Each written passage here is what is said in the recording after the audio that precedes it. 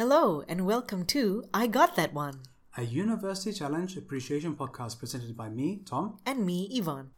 Oh, hi there. I didn't see you come in. Please, take a seat. Are you talking to me? No, to our audience, obviously. Oh, alright. Oh, hi audience. Yeah, of course you're not welcome here. You exist there already. Well, I'd like to see you do the show without me, Tom. That's not what I implied with that. Anyway, hello there and welcome to the final of the first round team-ups. Mm-hmm. This time we have another Oxbridge lineup. Yep, We've had quite a few of them this time round. Yeah, quite a number. So this time it was Magdalen, Cambridge versus University of Oxford. Interesting because I went to the namesake, I applied to the namesake in Oxford for Magdalen. Oh, okay. Yeah, it's quite nice. Got a big deer park. Yeah, I didn't think it would be spelled like that. It's spelled differently between the two places, I guess, to differentiate. I think there's two Downings as well. Okay. Yeah. They were founded, 80 years apart? So. Yeah, and also the first Oxford college that doesn't really have a name. Is this called University College? Yes, actually there used to be University College in Cambridge as well. It got renamed. They appeared earlier on in the season. Mm-hmm. But anyway, this is not an Oxford trivia show. This is a University Challenge Appreciation podcast. Yeah, and today's episode, I have to say, was heart-thumping. It was very exciting to watch. And it was also probably the most frustrating match this season. Equal parts entertaining, frustrating, exciting, everything. Exactly. Well, Paxman set the stage by saying that the stakes are very high this time round. With we now know what score you need to get to guarantee qualification in the best losers round, which is 145 points, which seems like a lot, but we've seen quite a few teams get near that. Yeah. So I don't know. It definitely was up for grabs. So let's start with looking at the teams. Now, they started with Magdalen, average age of 30, but it looks like it was mostly a young team. I think it was mainly Payne at the end who bringing up the average age. Yes. So Byrne doing mathematics, Davies from Kansas in the US doing history, Lawson the captain doing medicine, and Payne doing theology for ministry, which is a very specific way of putting it. Yeah, I figure it is studying to become an ordained minister, which I thought that you could only do in the Catholic Church. But I guess you can get a degree for it as well. I think for the Catholic Church you have to go to a specialist institution to get your qualifications. Okay. Whereas I think for the Anglican Church, it's a bit more open. Yeah, possibly. Yeah, who knows? Payne, if you're listening, please do explain the differences if you are into that kind of thing. Yeah, and so on the other side, we had University College, Oxford. Much younger team this time. Average age of 20. Which is among the youngest this competition. Yes. Trying to think, was there anyone who's younger than 20? I think Imperial was about 19. Yes, you're right. Yeah, they were, very, very young team. Yeah. So we had Pite doing classics, Crompton doing chemistry, Sheng, the captain from Australia, doing history and politics, and McDermott doing PPE, which was a bit of a confusing introduction on her part. Yeah, she stumbled over it a little bit, I guess because you forget which one goes first. Yeah, is it politics, philosophy and economics, or philosophy, politics and economics? Completely understandable. Exactly. Also, apparently this is where Clinton did not inhale. Yeah. Which is, that's a very dated reference at this point from Paxman. Also, I just want to point, the mascots, very similar. So yes, two little teddy bears. Yeah, although Magdalen wins it because they have little horns on their bear, which I thought was adorable. So it's not a bear then? I guess it's a bear. Maybe it's a bear with a little fairy headband. Yeah, and I also want to talk about how Paxman, so he talked about how already university students can start applying for next series, and he said, come on if you think you're hard enough. Which I think was such a funny way of putting it. Yeah, I love it when they use kind of these serious athletics fighting analogies for a university trivia competition. Yeah, it does sound a bit odd coming from, a very well-read man in his, I assume, 60s. Yeah, no, it's amazing. I love it. Yeah, it was so fantastic. Fun. Okay, and getting into the round, the match itself. So it was Pite who buzzed first. Yes, and it was, quite a good, strong first buzz. Yeah. They didn't do super amazing with the follow-up, which was an interesting round, I would say. The question? Yes, because it was passages from older books where the missing word is one of the words from the titles of the Harry Potter books. Yeah, I think they got one out of 3, right? Which is more than I did, actually. Yeah, one of them was very funny because the quote went, a man who goes home to mend himself and others, and they thought it was prisoner. I mean... Which, if you think about it, why would a man who goes home to mend himself and others be a prisoner. The idea of a man at home sounds like being a prisoner. I mean, you could read a very misogynistic take into that answer. Yeah. It could also be, you know, when you go home and you're trying to, you know, face up to your sins and rebuild your life. You're a prisoner of your own mind kind of thing. So it could work, politically, I suppose. The correct answer was philosopher. Yeah, I mean, it's better than answering hellos for order. That was an interesting take. Yeah. Then the problems didn't necessarily start, but you could see the cracks start to appear when Pite again buzzed in very quickly and got his first, notice I said first, incorrect buzz-in, incorrect interruption. Yes, so unfortunately there were quite a few of those. That was an understatement. I think this is the most incorrect interruptions I've seen of any matchup. Any matchup, definitely. So Pite actually had 3 incorrect interruptions, losing 15 points for the team. Which is bad enough in of itself, but then Crompton also buzzed in twice incorrectly. Yeah, losing 10 points. So yes, and on top of that, Lawson from Magdalen also incorrectly interrupted twice. Yeah. A grand total of 35 points lost. Yep. On both teams. Which is enormous at this stage when it actually cut very, very close for University College Oxford. Yes, and you could definitely see the frustration starting to build in Sheng. Yeah. Because there's very little you can do. I mean, it's bad enough when you have a strong team to face, but when it's your own teammates who... Okay, I think we should, pull back slightly. It's a very nerve-wracking thing to do on TV, especially when you're very young. And it could be for many reasons why people buzz in a bit too early. It could be that, you're very confident. Oh, this must be because you've had these kind of questions before, but you don't listen to all of the information. It could be nervousness because, there's kind of a pressure from the other team to get in there first. Yeah, I think that part of it might also be, not only are you trying to think of the answer to the question, but you're also thinking about when the other team is going to buzz in. So you just act on it and you think maybe I just take a risk, you never know. But then sometimes there is such a thing as overdoing it, and that's what we saw this time. Yeah, and I think it didn't help that Byrne on the other team, he buzzed in when Paxman barely muttered 5 words. Oh, yeah. And got it right. That was... I can't imagine he knew exactly what the question was going to be. There's no way. There were too many possibilities. One hell of an educated guess. Yeah, so very lucky that one. Yeah, I didn't even begin to process the question by the time he answered it. Yeah, my heart was thumping at that point. Phenomenal. Phenomenal work. And I guess Pite tried to beat that with only 4 words. And I think what really struck out was we noticed that Sheng was on Twitter for this episode. And it turns out that the question that Pite incorrectly buzzed in... The question on Maya Angelou. Someone else from the team would have got that if Pite had just waited a little bit longer. Yeah, I think Sheng himself would have gotten it. I think he knew the answer to that question. Especially since it was passed over to Magdalen and no one buzzed in. None of them got in. So, a bit of an unfortunate callback to the match with Warwick where none of the team got any of the Black BAFTA winners correct. Yeah, so this just goes to show that, when we do harp on that there only seems to be white dudes being part of these teams, it's not just some arbitrary call for diversity. It does actually have a bearing on knowledge. Yeah, because you grow up with different cultural aspects. You know a bit more. It just nothing but helps your team to have different points of view. And when you're all kind of on the same background, you have the same blind spots as well. So it's really a weakness. Yeah, and I really hope that some teams look at this and take a step back and think we need to rethink how we do our team selection. Yeah. Well, anyway, that's a topic for another time. Yes, we'll go into this at length, I think, during the Christmas break. But for now, let's get back to the questions. Were there any questions in particular which you really enjoyed? Well, I enjoyed the first question on the Harry Potter books because being a Harry Potter fan myself. Now, you are a fan of the books, correct? Of the books. J.K. Rowling controversy aside, just of the books. I just want to say emphatically, J.K. Rowling can go get in the sea along with all the turfs. All right. Well, another of the questions that I liked was on translating German language titles.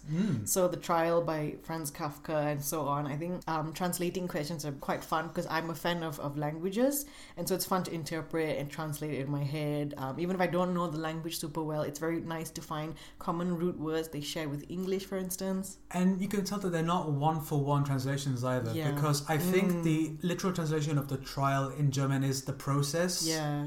Because it was more about, the entire thing going through, literally the Kafkaesque nightmare of going through the court system of this hellish nightmare that Kafka came up with. Yeah, and I have to say Sheng actually did very well on this. He got all of the answers correct. That was actually Pite also contributed a lot in that round. There's another question on so words in French that had the same 3 letters. Discounting accents. Yeah, so Sheng also got the answer to that right. So it makes me feel like he's a bit of a multilinguist.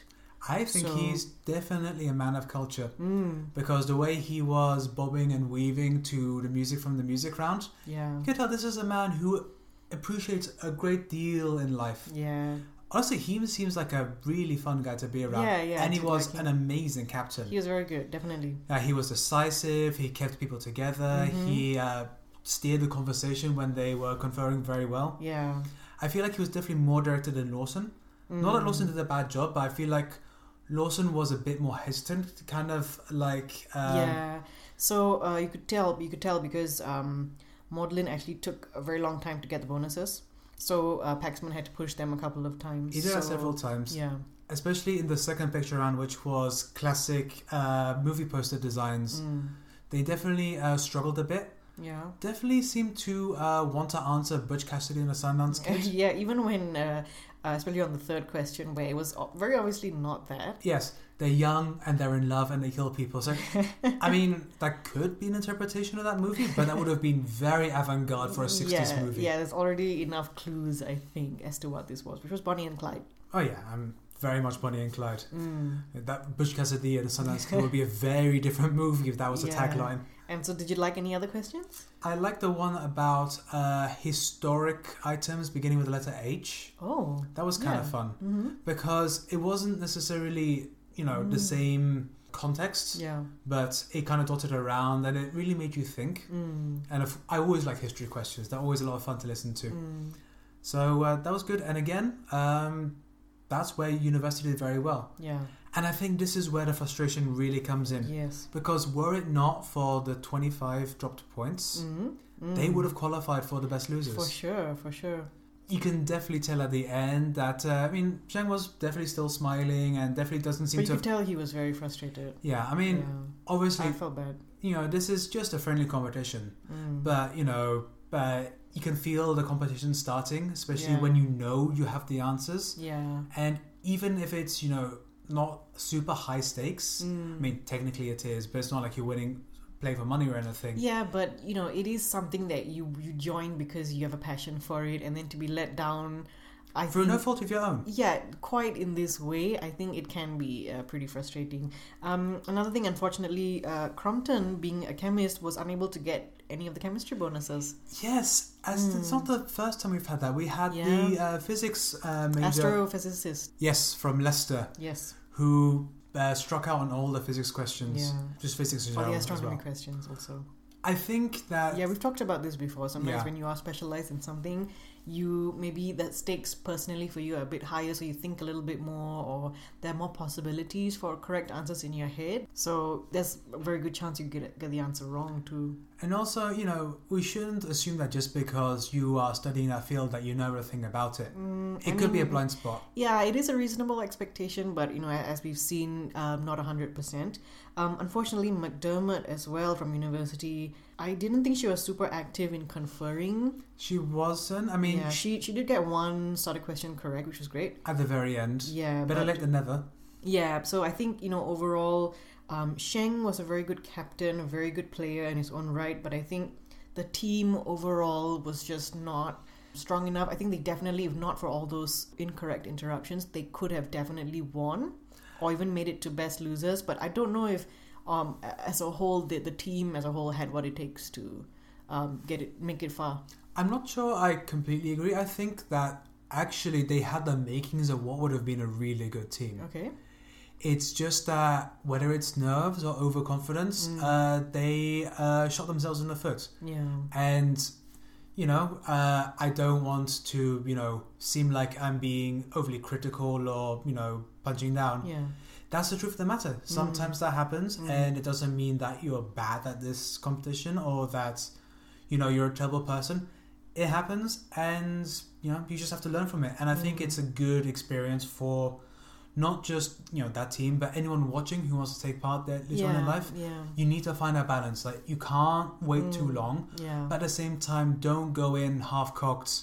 Take risks, but not all the time, It's calculated risks. And if it's stuff, when asking about a book or a passage, wait until he asks who wrote it or what book it is, when it was published, where was it published. Yeah, there's just so many pathways. Because those question writers are very insidious and they like to twist at the very last second to catch you off guard.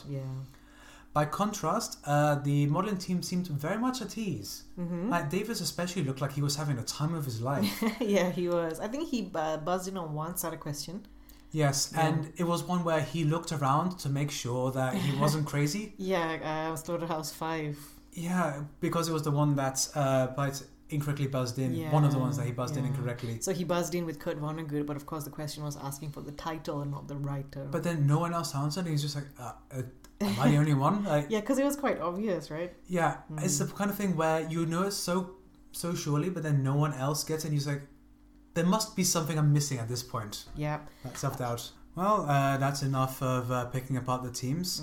I think it's time to move on to the segment, of course, we've all been waiting for. Oh, yes. The best dressed round.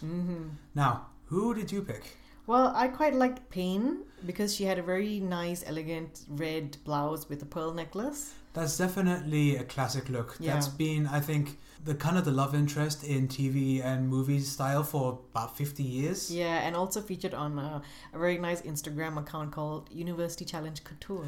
I really love that Instagram. Yeah. My personal pick actually is Sheng. Oh. I think that his cable knit sweater was absolutely lovely. Yeah, it was. And you could see the little hint of pink shirt underneath. Yeah, quite a nice combination. Yeah, everything about that man is just... What a wonderful individual. And I liked him a lot. A real shame that we're not going to see more of him. Yeah. Kind of like how I was really taken by Van Soest, and unfortunately... the reappearance of Van Soest in our podcast. Yes. So unfortunately, Bamba Gascoigne's younger clone will not be joining us for the competition. Oh, yeah. So... At the end of all 14 first round teams, who do you think stands out the most still in your memory? Well, I keep thinking back to Birkbeck because they were the highest scoring of all 14 matches so far. Yeah, Birkbeck were really impressive, but so was St Andrews. Yeah. Of course, I'm a little biased here, but I thought that Manchester were very strong. Yes. But we have to remember, Glasgow were very good. Yeah. Durham were pretty strong as well. Warwick, St John's, Open, very good teams. Fantastic teams. Lineker were also amazing. Yes. Even though they did lose. Imperial. Well, they're coming back. They're going to see Lineker again. Edinburgh were surprisingly strong as well. Yeah. So I'm looking forward to the Best Losers playoffs, to be honest. I am. So the next 2 weeks are going to be face-off between the top 4 losers. Yes, and then after that, I suspect it'll be the Christmas break. Yeah. And then after that, we'll have the second round, where I think at this point, the Corona situation must have caught up with filming. Because they did restart filming about a month ago, right? That was for, I think, another part, surely. I mean, I don't know. I'm not sure. I don't know what the filming schedule is like for this whole thing. But I can't wait to see that. Yeah, and so if you have any predictions, any interesting thoughts or statistics you'd like to share, please do get in touch with us. We're on Instagram and on Twitter as I Got That One. Indeed, we also have our email, igtopodcast@gmail.com. Yeah, so that's igtopodcast@gmail.com. And otherwise, you can find us at all your usual places. We're now on TuneIn Radio, which is a fun little addition. Nice. So we're just slowly spreading everywhere around the globe. Yes, spreading that University Challenge cheer. Absolutely. So please share the love, tell a friend, tell a family member. Tell your fellow students. There has to be some of you that are as nerdly into this show as we are. Yeah, and if there's anything else about the show that you'd like to hear, because we are thinking of doing a few special episodes around Christmas break. To fill the void in our hearts. And no, the celebrity version does not count. Yeah, so if you've got any interesting things you'd like us to cover, please do let us know as well. Indeed, but until next week, it's goodbye from me. And goodbye from me.